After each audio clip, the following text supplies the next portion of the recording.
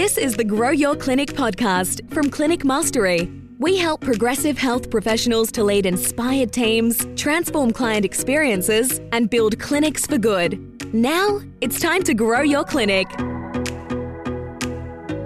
Welcome to the Grow Your Clinic podcast. My name is Ben Lynch. Today, I have Jack O'Brien. Jack, welcome to you. Thank you, Ben. Good to be here, folks. Jack, what are you drinking at the moment? Usually I get that question, but what are you drinking? Yes. Well, I have an interesting one for you today, Ben, and for listeners. Avid podcast listeners may be familiar with a podcast called My Millennial Money. Fantastic podcast for millennials and all things to do with personal finances. They have partnered up with a local coffee roaster here in Newcastle, Glee Coffee Roasters, to come up with their own unique My Millennial Money or My Millennial Coffee from Glee Roasters. If you're watching on YouTube, folks, you'll be able to see. Got the bag here. And so, Ben, that's what I'm drinking, espresso style today. Did they also sponsor the Smashed Avo on the menu? They may well have done so. What about you? What are you drinking today? I'm drinking from Coffee in Common here in Adelaide, one of my favorite new cafes in Adelaide. I'm drinking an Ethiopian that has tasting notes of toffee and mandarin. I almost forgot what it was then. Toffee and mandarin. It's great. It is really good. So good. Yeah. I love an Ethiopian bean. It is good. It's a little more fruitier. Mm-hmm. Anyway, as we sip our beverages in a virtual cafe, if you're watching on YouTube, you can see that we're in a virtual cafe here using Zoom Immersive View. But if you're listening, you can't see us, so you'll just have to imagine that we are in a cafe drinking coffee. For those who are listening, potentially you're in the thick of lockdowns and you've got Zoom fatigue and all these challenges with your team. Can I suggest you head over to our YouTube channel, Clinic Mastery, Grow Your Clinic, Clinics for Good on YouTube. Search any of those, you'll find us. But check out how we're recording this podcast, and it might give you some inspiration as to how you could potentially lead your team or, Ben, connect with partners. Back to you. Well, that is a great segue into what we're discussing. That was seamless. It's like you've done this before, Jack O'Brien. So the idea here is that we're referencing the Grow Your Clinic book, and throughout the book, we're covering the 7 degrees. One of those degrees is all about brand, and brand is about attracting ideal people to work with. That includes clients, team members, and partners. Today, in particular, on brand, we're talking about partners, which really the adage here is you go from me to we.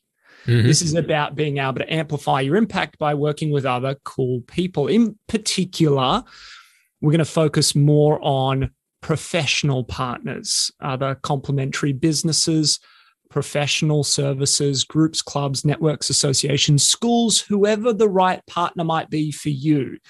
And there are 3 key elements: find, collaborate, and nurture. Jack, kick us off with find. When we talk about partners, what does that mean? Yeah, so they're the 3 sections of the Grow Your Clinic book when it comes to partners and partnerships: find, collaborate, and nurture. So when we're talking about find, how many clinic owners get all revved up around building their referrer relationships and get stuck on the start line? It's like, I want to do this, but I can't think of anything else other than GPs. GPs are amazing, but you can't just stop at GPs. And so when we're talking about finding, we're talking about identifying those ideal partners. But how?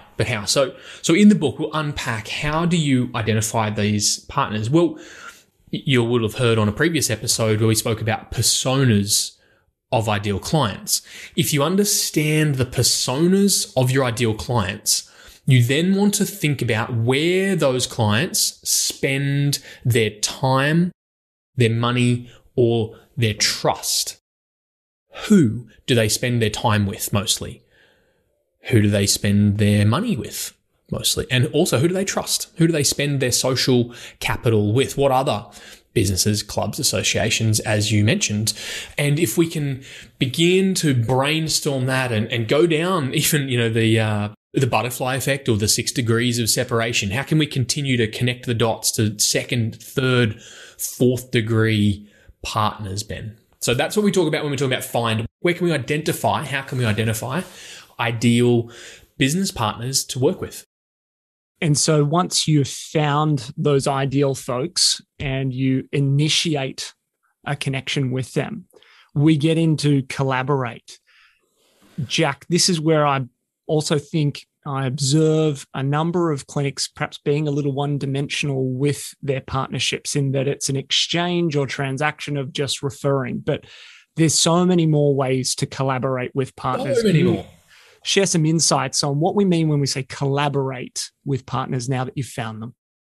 Ben, for those listening, when you get your hot little hands on the Grow Your Clinic book, you'll see there's 29 or so different collaboration ideas, or collabo, as we like to call it. So working out ways where you can partner in a meaningful way or kick off this relationship with a potential partner or potential referrer. You know, we have a resource, Ben, for our members of the Business Academy and of Elevate, a partnerships tracking and acknowledgement dashboard. It is a banging resource. But some of these 29 collaboration ideas, things like, how can you train their team?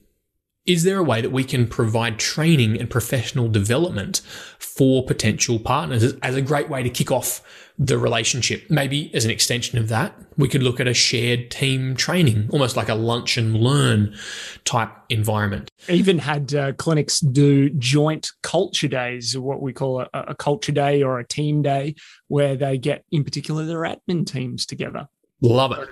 You know, things like contributing to welcome packs. Can you give a partner, maybe it's a local cafe, or perhaps they sell little goods, you know, can we get their goods or their vouchers into your welcome packs? Gives them some exposure and some audience. Can we incorporate them into our welcome room services? So all of these ideas, Ben, contribute to how we might kick off a collaboration rather than just a cold reach out or a bit of an empty request. How can we collaborate in a meaningful way to start a relationship? Because at the end of the day, partnerships are relationships. We like doing business with good people. We like to be able to know who we're going to refer our clients to. And also we want to know who's going to be referring to us. And so deep, meaningful, rich collaboration is a great way to start a partnership. I think as well, Jack, often in that, going back to that transactional thinking of, I really only do partnerships to get a client referred to me. I think being aware of different partners and where we spoke about where your ideal personas might be in their greatest concentration, but then we added in a state where they're ready, willing, and able to engage in your services. So depending on the partner, and we'll talk about funnels later on in paid, but if you think about, someone may not even be aware of you yet. Mm-hmm. So when you collaborate with a certain partner, your play might actually just be getting greater awareness rather than trying to get an appointment out of it. And so it might be a bit more awareness-based than the kind of call to action, come in for an assessment or a service.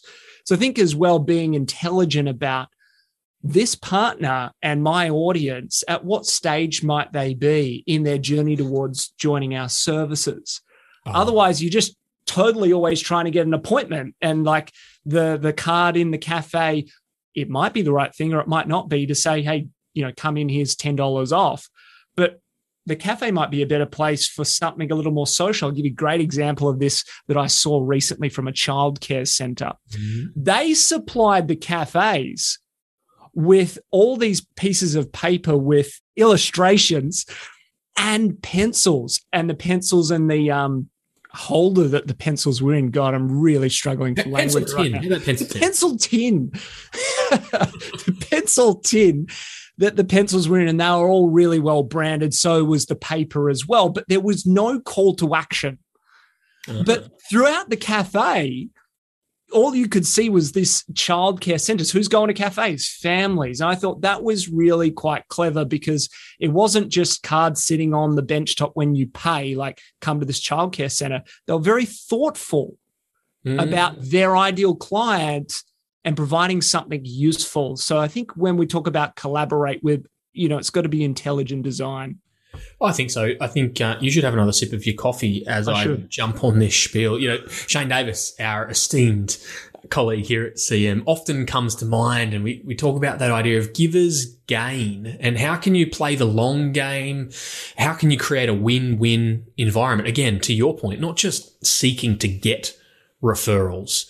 Perhaps it could even be a partnership where you don't get much out of it at all in terms of tangible referrals, but you've got somewhere trusted to be able to send your clients, and having that trust and social equity and social capital goes a long way. So if we can approach these collaborations and initial partnerships with the intent of givers gain, of a win-win arrangement, it's going to play out in your favor in the long run as you nurture those relationships. Long going, Ben.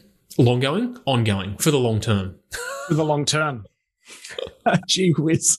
You would have thought the coffee might have just sharpened up our language, but it's probably done the reverse. Maybe we're thinking faster than our tongues can keep up with, eh?